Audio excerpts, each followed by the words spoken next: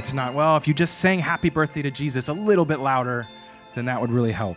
No, we have nothing to impress God with.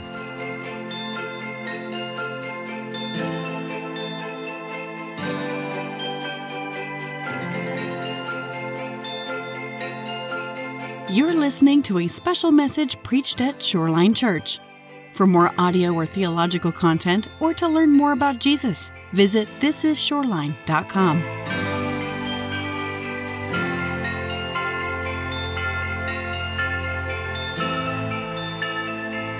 right, well, today we have the privilege to study God's Word this morning. Pastor Pilgrim is away in Seattle, teaching at another church there, and so he'll be back this week. You can be lifting him up in his travels. But we do have a privilege to study, and I want to stress that this morning, what a gift we have, that we hold the very Word of God in our hands. In this season of gift giving, there's going to be many gifts given, but we must take notice of the gift of God's inerrant Word. Because today, without any effort, with just a swipe of our finger, we can pull up the Bible in multiple versions, in multiple languages. And we often forget the sacrifices that men like William Tyndale and John Wycliffe underwent in order to see God's Word translated into the common tongue, their common tongue in English. They gave their lives for that. And yet we treat God's Word often very casually, often not even reading it, and yet we carry it around in our pockets all day. But His Word has authority in our lives. His Word has authority for doctrine, for reproof, for correction, for instruction in righteousness. His Word is sufficient, meaning that we have everything that we need for life and godliness. It's found in those pages. His Word is active, it's powerful, it's living, it's nourishing, and it's sanctifying. So, as gifts are given this season, may we not forget the gift we have of God's Word. And may He direct our lives as we continue in our Advent series today.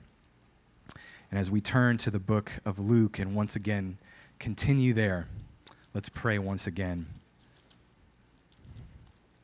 Lord Jesus, we thank you for the privilege to sit under your word, under your teaching this morning. Holy Spirit, we ask that you would work in our hearts and minds, that you would illuminate this truth to us. You would open our ears to hear, our hearts to receive it, our minds to understand. I ask that you would protect me from speaking any error, and it would be clear to all those here this morning. Please do a work, Holy Spirit, that only you can do in our lives. Change us because of your word. Draw us to obedience because of it. In Jesus' name, amen. Amen. Well, this month we're studying Luke 1 and 2, and we are seeing different responses to how those in this story responded to the birth of Jesus. How did they repeat the sounding joy? And last Sunday we began with Gabriel and Mary, and we saw the important point that the gospel must be believed and received. We saw that Zechariah was exposed to the good news. He heard it. He was familiar with what the angel had said, but rather than believing, he scoffed. And ironically, his ability to speak, to spread the news, was taken from him for a time. But Mary, on the contrary, even though they asked similar questions, her heart was one of a believing heart. And she said, "Let it be to me according to your word." Well, today we're going to continue in chapter and go further into Mary's response, as well as hearing from Elizabeth and briefly from John the Baptist as well. And in our passage today, we're going to see that God is the source. We're going to see it in three different ways. We're going to see that God is the source of blessing in the first 6 verses. Then we're going to see that God is the source of our worship in the bulk of our text today. And then finally, we'll leave understanding that God is the source of our salvation. So as we come to verses 39 and 40, as we pick up the story, we see Mary quickly heading to go visit Elizabeth. In those days, Mary arose and went with haste into the hill country to a town in Judah. And this was no doubt, of course, in response to what the angel Gabriel had told her, saying, "It's not only you, Mary, also Elizabeth. God has chosen to work miraculously through her as well. And we can appreciate Mary's excitement and her desire to go share the news. Why? Well, because they had two very miraculous things in common. Gabriel had come to both of their families. And keep in mind, in doing so, God was breaking his silence. It had been about 400 years since there had been any messages, any angel visits from the Lord. No miracles. And secondly, they both had miraculous conceptions. Of course, Elizabeth, in that she was too old to conceive, and Mary, in that she was a virgin. So in the next couple verses, we're going to hear from Elizabeth. And up until this point, with the exception of one thankful response in verse 25, we have mainly heard the story from Zechariah's point of view. But first, in verse 41, we catch a glimpse of John the Baptist's future ministry. Look at verse 41. When Elizabeth had heard the greeting of Mary, the baby leaped in her womb.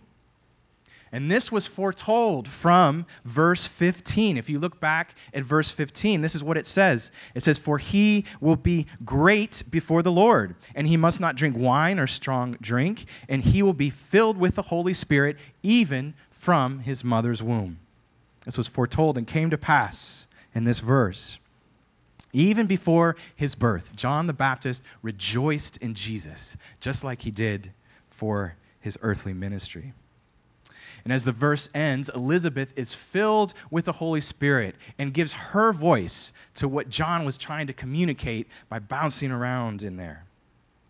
Before we look at her words, though, I just want to take just a moment, a sidestep, just veer off for a moment and look at this phrase, filled with the Holy Spirit. That's an important phrase, and we see it 3 times in this passage. We see it in reference to John the Baptist, we see it in reference to Elizabeth, and we're going to see it again in reference to Zechariah in verse 67. And there's a common question that pops up when we're discussing and studying the work of the Holy Spirit. And it goes something like this. If the Holy Spirit wasn't sent to indwell believers until the church was born on the day of Pentecost, how did the Spirit work in the Old Testament? Very good question. Well, first we must note that our God is the same yesterday, today, and forever. He does not change. So in most aspects of the work of the Holy Spirit, it's very similar. It's the same. And as we look at the study of pneumatology, the study of the Holy Spirit, we can see 4 general areas in which the Holy Spirit works. First, in regeneration. The Holy Spirit opens our minds and eyes to see and to understand and to come to the Lord. Secondly, in his indwelling and how he fills and indwells us. Thirdly, in the restraint of sin, both in our own lives and even in this world. And then fourthly, he empowers us for service, to serve the Lord and to serve the church. And evidence of these areas of the work of the Holy Spirit are just as present in the Old Testament as they are in the New Testament. And we don't have time to dive into all of these, of course, but if you would like, I can send you some Old Testament and New Testament references later. The major difference between the Spirit roles between the Old and New Testament, and that word role is an important word because once again, he does not change, but his role is expanded in a sense as we come into the church. The New Testament teaches that the Holy Spirit permanently indwells believers. We see that in 1 Corinthians 3 and 1 Corinthians 6. When we place our faith in Christ for salvation, the Holy Spirit comes to live within us. And the Apostle Paul calls this permanent indwelling the guarantee of our inheritance in Ephesians 1, 13 and 14. But in the Old Testament, the indwelling of the Holy Spirit was selective and temporary. And we see several instances where the Spirit came upon, and that's the words used in the Old Testament, came upon such Old Testament people as Joshua in Numbers 27, David in 1 Samuel 16, and even Saul in 1 Samuel 10. In the book of Judges, we see the Holy Spirit coming upon the various judges whom God raised up to rescue and deliver Israel from their oppressors. And the Holy Spirit came upon these individuals for a specific task. And the indwelling was a sign of God's favor for that individual. And if God's favor left an individual, the Holy Spirit would depart. And we see that, for example, in Saul's case. in 1 Samuel 16. And finally, the Spirit coming upon an individual did not always indicate that person's spiritual condition. And you can see it again with the story of Saul. You can also see it with Samson and some of the other judges that so clearly lived in a life of sin. And in fact, there's a big question that's gone around that we don't know quite the answer to for sure, but the question is, was King Saul a believer? Was he saved? There are many theologians who do not think that he was. So while in the New Testament, the Spirit only indwells believers and it's permanent, the Spirit came upon certain Old Testament individuals for a specific task, regardless of their spiritual condition. And once the task was completed, the Spirit seemingly departed from that person. Of course, I would encourage you to take some time and study this out. It's a large study, more than we can take on here. But I think this gives us some insight into what is happening in our passage here as we look at Elizabeth and Zechariah and John the Baptist. But back to our text in verse 42. Let's look at that. We see Elizabeth giving out her blessings. It says, "And she exclaimed with a loud cry, 'Blessed are you among women, and blessed is the fruit of your womb. And why is this granted to me, that the mother of my Lord should come to me? For behold, when the sound of your greeting came to my ears, the baby in my womb leaped for joy. And blessed is she who believed that there would be a fulfillment of what was spoken to her from the Lord.'" And so in these verses, we see that God is the source of blessing. And these miraculous works came on only because of a work of God. And the joy that we see here in Elizabeth's life, the joy that comes from this, can only be attributed back to him.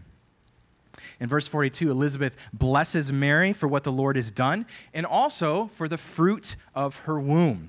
And that harkens back to Psalm 127:3, which says, "Behold, children are a heritage from the Lord, and the fruit of the womb a reward." And she continues in verse 43, and you can even catch just a little bit of the wonder in her voice when she says, Why is this granted to me, that the mother of my Lord should come to me? In doing so, she highlights the importance of this birth. This is the Lord you are giving birth to. Jesus, the second member of the Trinity. And Elizabeth then tells Mary what had happened when she had heard her greeting, that John the Baptist leaped for joy. And now, this didn't just coincidentally happen because babies move around in the womb from time to time. No, this is a work of the Holy Spirit confirming the work of our triune God. This is the Holy Spirit working in this situation to confirm what is happening. And Elizabeth also praises Mary for her belief in verse 45. She says, "You trusted the Lord, and you had faith that what was told to you would come to pass." And many years later, Jesus would utter similar words to Thomas in John 20:29. Jesus said to him, "Have you believed because you have seen me? Blessed are those who have not seen and yet believed." Blessed are those who believe. And so as we come to the end of this first point, there are two important observations that we need to make as we draw out the meaning of the text. First, compare Elizabeth's response to her husband Zechariah's. How did Zechariah respond? We learned this last week.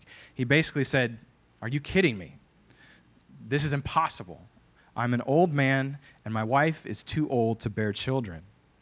He doubted, and in his unbelief, he was punished because of that. In fact, as we are reading now, at the point in this story, Zechariah is still mute. So there's a contrast here. While Elizabeth is rejoicing at the miracle in her own womb and praising God for what has happened to Mary, praising her for her belief, her own husband is suffering the consequences of his unbelief. And the second thing, we can't leave this section without drawing out this important truth about life in the womb. And this passage makes it clear that in some way, babies in the womb respond to both what happens inside and outside of the mother's belly. The location of the baby does not play a factor on whether it is human or not. At the moment of conception, there is new life that is an image bearer of God and deserves the dignity, worth, and care that we would show them when they are born. Christopher Ashe in the devotional that you can't get anymore, at least here. But he references this in page 61. He says, this certainly says something to us about the real and human life of precious babies in the womb. They don't become human at birth. They can, in ways we can only discern in shadowy form, think and feel, hope and fear, delight and grieve. And who dares to put a start date on the genesis of that real humanness unless it be the moment of conception? This vivid baby in the womb drama certainly makes us wonder at the mystery of every other baby growing so secretly in the mother's womb. Here is a life to be nurtured and treasured and guarded and prayed for. It's worth asking ourselves if there are ways in which we too can help others to nurture and treasure an unborn life in a world that sometimes holds them cheap. Good words.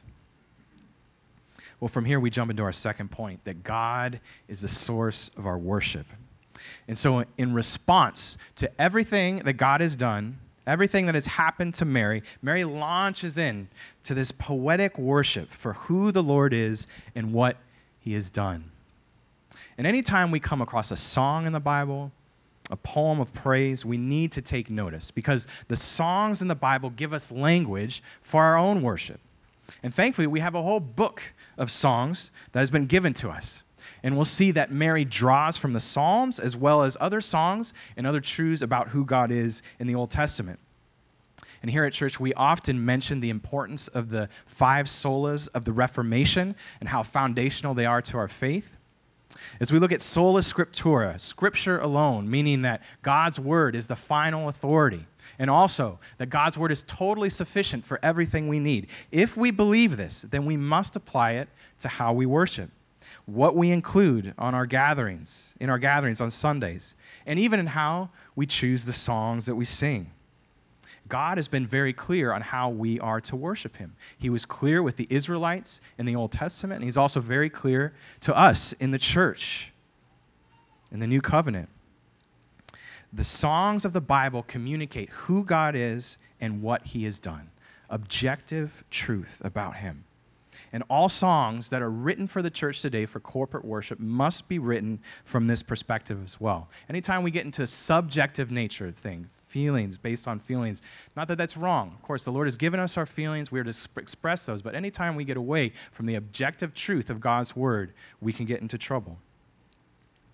Well, your Bibles may have a heading in this section calling this song the Magnificat. And that comes from the Latin word meaning to magnify, hence the first line in verse 46. My soul magnifies the Lord. And so, with the overarching thought that God is the source of our worship, we can break this down into a couple subpoints as well.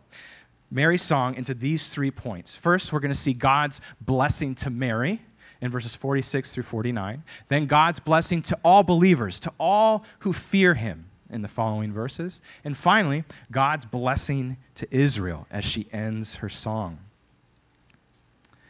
So Mary begins with personal praise to the Lord.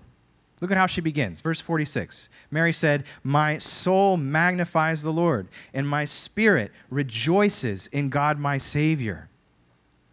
Her soul magnifies, her spirit rejoices. And so these opening lines show us that true worship is internal. This worship comes from a place that is deep down within her. It's deeper than just words coming out of her mouth. It came from her inner person. You could say her whole being, her mind, her will, and her emotion. All of her came together and praised the Lord. And worship begins with our attitude. And it should come from our heart. External, shallow, superficial worship that just comes out of our mouth out of tradition or because we want to put on a good show for others around us, that's unacceptable. God rejects this kind of shallow worship.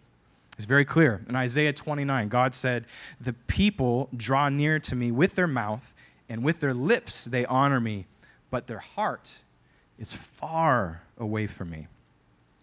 So true worship comes from an adoring heart, from a deep down, profound gratitude toward the Lord for all he does. And we can see this come through in the heart of Mary. She shows us that true worship is internal, but it's not only that, it's also habitual. In verse 46 and 47, we have two present tense verbs. A present tense verb implies a continuous action, something that goes on and on uninterrupted. And those two words are magnifies and rejoices. And so this teaches us that throughout the ebb and flow of our life, our worship should go on uninterrupted. Circumstances in our life should have no effect on that. Why? Because no matter what happens in our life, God does not change. Our circumstances don't change God.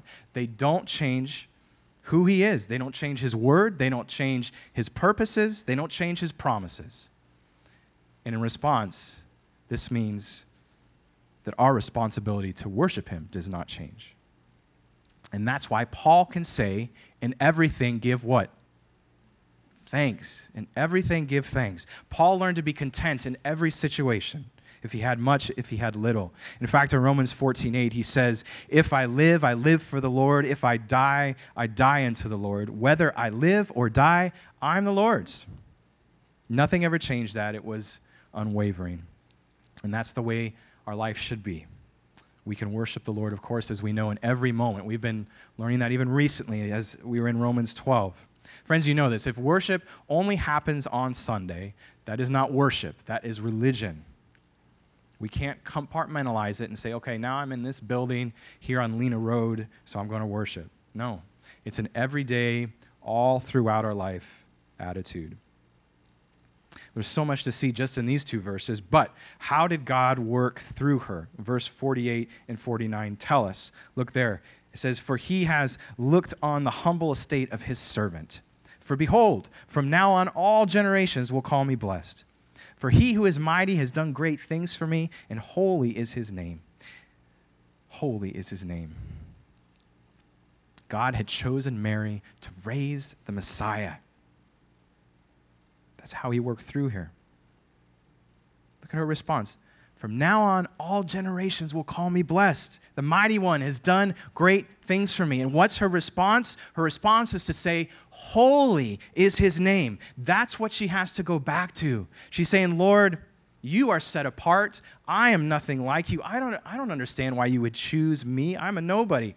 And so I have to praise you for your holiness. And in doing so, her response echoes so many, as we see in God's word, from Moses to Isaiah to David to Paul to John. When faced with the awesome nature of who God is and what he does, the response is, holy are you, Lord. There's a couple other things in these verses that we need to mention as well. Like we said earlier, God's word gives us the language for our worship. And Mary makes full use of this. Just look. Verse 46, it echoes Psalm 34:2. Verse 47 echoes Isaiah 45:21. Verse 48 references Hannah's song in 1 Samuel 1:11. Verse 48 also refers to the words of Leah in Genesis 30:13. Verse 49 echoes Psalm 126:3 and Psalm 119:9. All those verses, what does that tell us? Mary knows her Bible. Mary knows the Old Testament. And that gives us some great insight, because how can we worship the Lord if we do not know him? If we do not know God's word, we cannot worship the Lord properly. If we don't know who he is, we can't. Bob Coughlin, he's written two very good books on worship. The first one is called Worship Matters. It's primarily written for music teams. But the second book is called True Worshipers, and he wrote that for the entire church. And he said something that has stuck with me all these years since I read that book many years ago. He said, in reference to worship teams, he says, worship teams must know their Bibles better than they know their instruments. It's so simple, and yet it's so true, because often we get it reversed. We put a lot of emphasis on the production. We put a lot of emphasis on the talent of those who are singing and playing. A lot of emphasis on the instruments. But that's got it backwards. It's got it backwards. And that's where we get into problems when we reverse those things. No, we must know our Bibles better than we know our instruments. Doesn't mean that we just let anybody play and sing. Of course not. We want to have excellence in what we do, but we don't mix, we don't get it out of order. But you can apply it You can fill in the blank any way that you would like. Do you know God's word better than you know your pastime, better than you know your job? You can fill in that blank, I'm sure. It's very important. It also plays out practically with how we interact with people, with fellow members in God's family. How do we interact with people when we're trying to encourage them through a struggle, through a trial, through sin?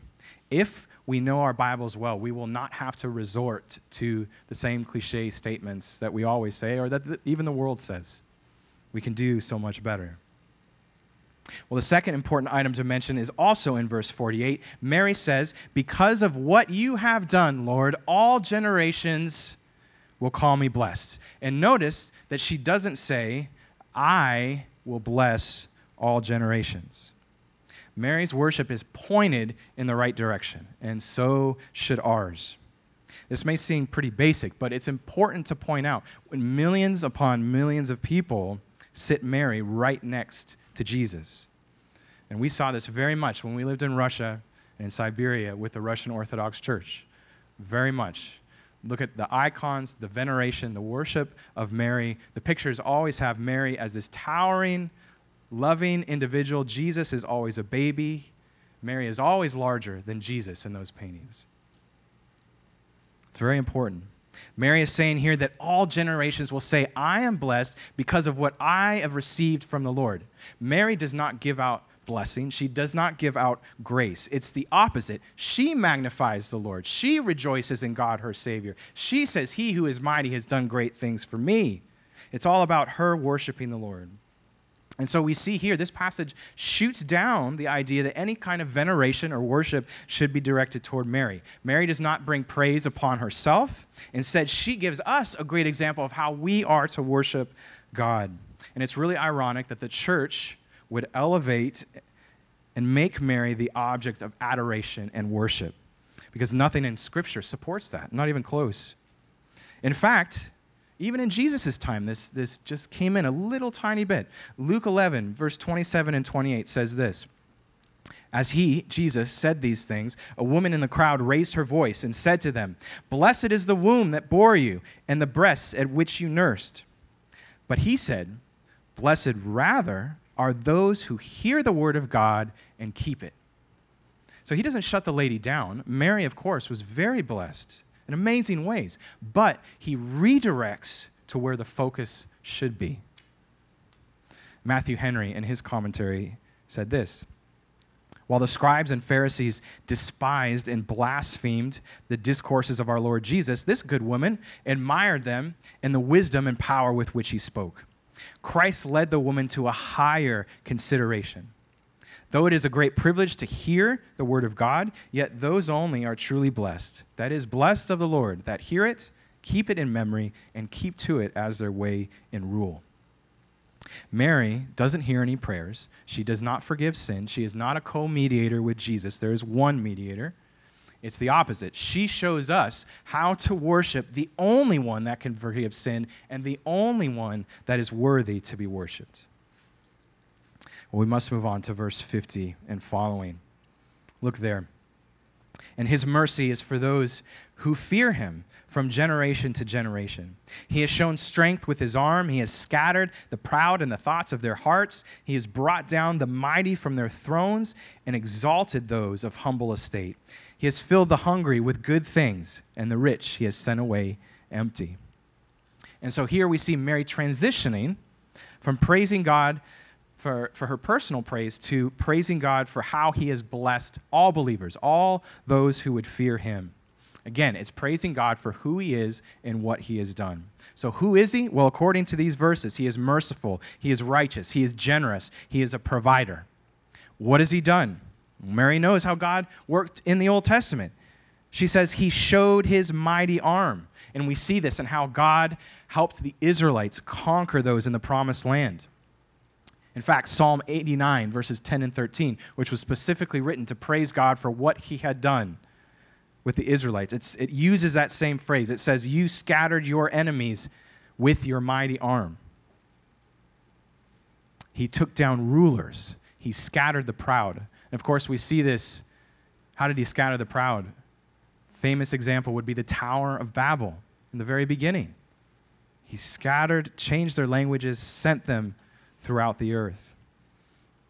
As far as bringing down rulers, probably one of the best examples would be King Nebuchadnezzar. Remember his story? He thought he was the best on the entire planet, very prideful. And so what did God do? God turned him into a human cow, eating grass on all fours. He went insane for a period of time. But he did come to his senses, and listen to what he says after the Lord had restored his sanity. He says, "Now I, Nebuchadnezzar, praise and extol and honor the King of heaven, for all his works are right and his ways are just. And those who walk in pride, he is able to humble." And he spoke that from very, very personal experience. God exalts the humble. It says he filled the hungry with good things, but sent the rich home empty. Not only did God do this in the past, but he continues to do this today. Those who are hungry, those who hunger and thirst for righteousness will be satisfied. All over Scripture, we see that God lifts up the humble, but destroys and brings low the proud. With our kids, we've been studying a couple messianic psalms during this season, and we just finished studying Psalm 72, which we read a portion of that as we started the service.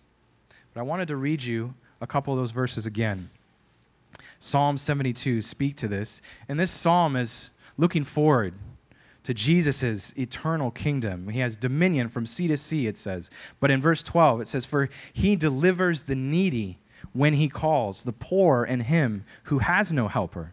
He has pity on the weak and the needy, and saves the lives of the needy.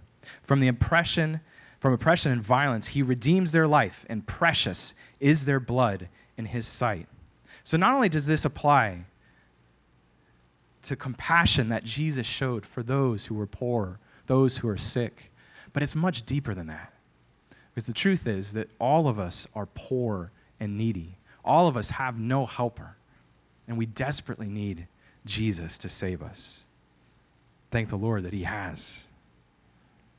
But what we learn from this is only the humble can worship. Only the humble can worship.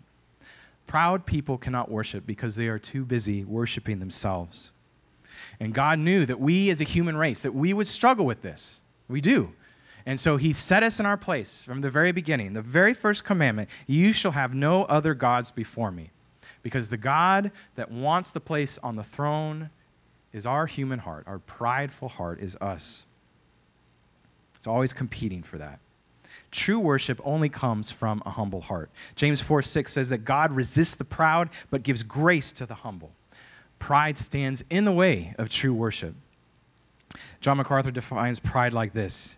He says, "Pride is the worship of self. Proud people can't be thankful because they never get what they think they deserve, no matter what they get. Proud people can't be thankful because they constantly remember all the wrongs done to them. Proud people can't be true worshipers of God because they want to strike back at everybody who offends them, so they've got a bitter edge. Proud people find it very difficult to be filled with praise because they constantly reflect on how they've been mistreated." I'm sure that describes all of us at a certain time in our lives. It's true words. And in fact, if the Lord is convicting you this morning, I encourage you to come in repentance before we come to the table in a little bit. But a true worshiper is selfless, because Jesus says in the Beatitudes, "Blessed are the poor in spirit." Poor in spirit means to realize that you're bankrupt. Blessed are the meek or the humble. Blessed are those who hunger and thirst for righteousness. It's the meek and humble who worship. But we have the last two verses here in Mary's song to consider. We've seen God's blessings to Mary, God's blessings to all believers, and finally, God's blessings to Israel. Look at verse 54. "He has helped his servant Israel in remembrance of his mercy, as he spoke to our fathers, to Abraham, and to his offspring forever." So once again, Mary knew how God, through history, had been faithful to Israel, how he promised mercy through Abraham. She knew about the eternal promises to God in Genesis 12, where God says, through you, Abraham, well, all the families, all the people groups, all generations of earth will be blessed. In the book of Micah, chapter 7, verse 20, it says this, you will show faithfulness to Jacob and steadfast love to Abraham, as you have sworn to our fathers from the days of old. And the promises of God are culminating here in the birth of Christ, and Mary is aware of it. And there's a parallel passage in Matthew 1 as well, where it says that he, talking about Jesus, will save his people from their sins. It tells us the result right at the beginning. In spite of Israel's sinful state, the nation was still God's servant, and God's purposes would come to pass. He would remember his mercy and his promises. And Mary knew and remembered the history of Israel and God's promises.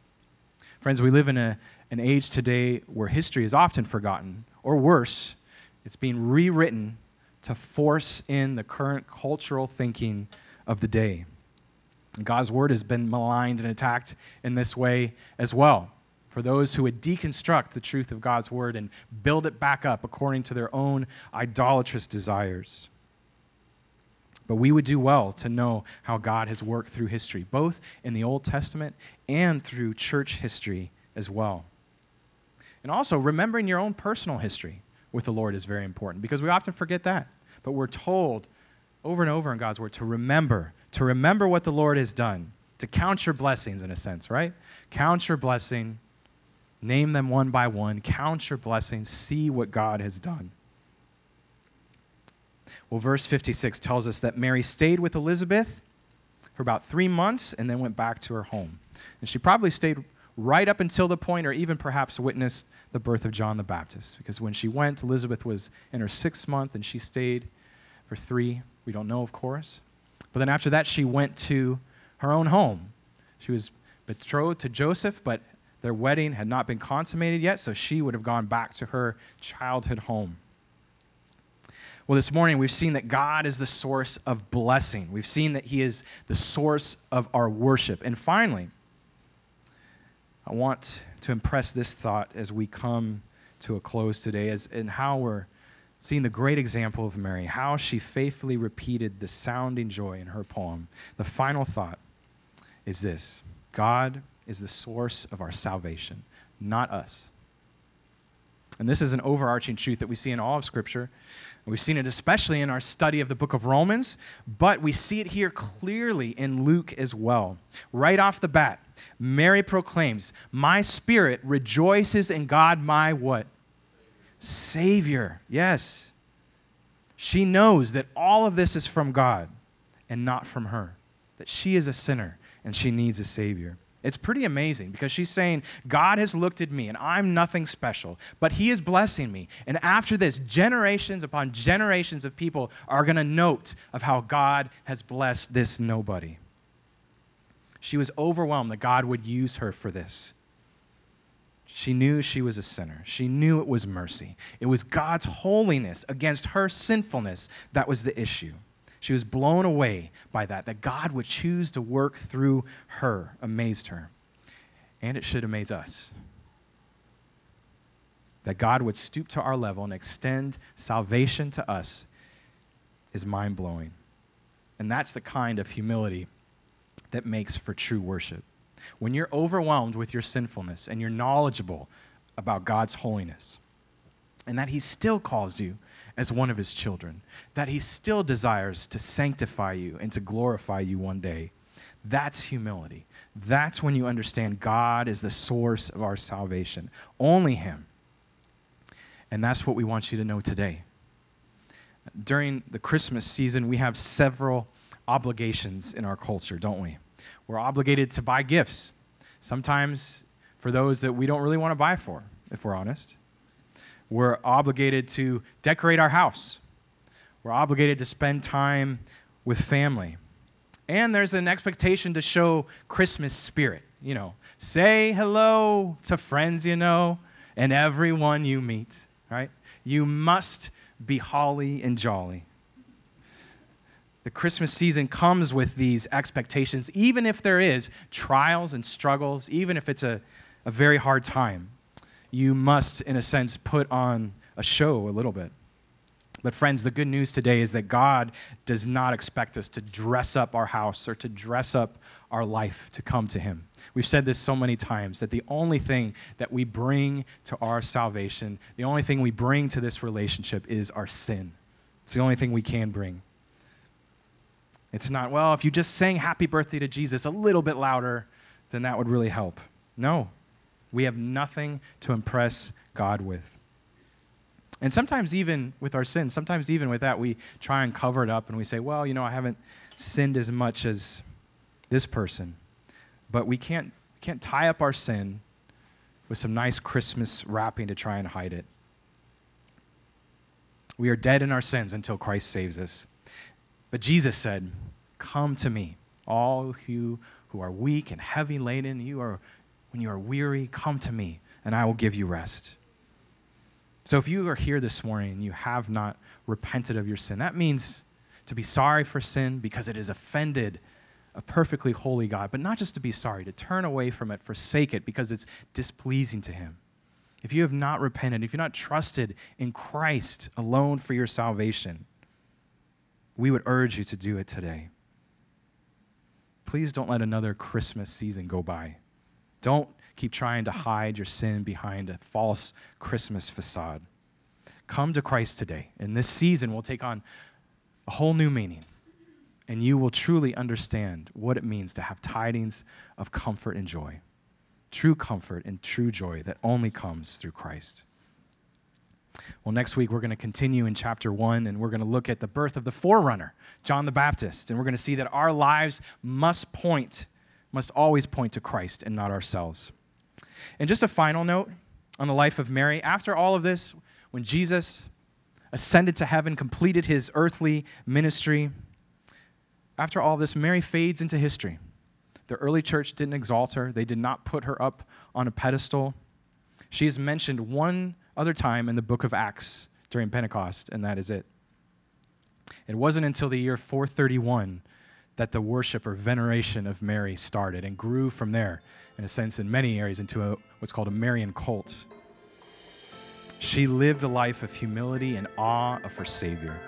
May we do the same. Amen? Amen.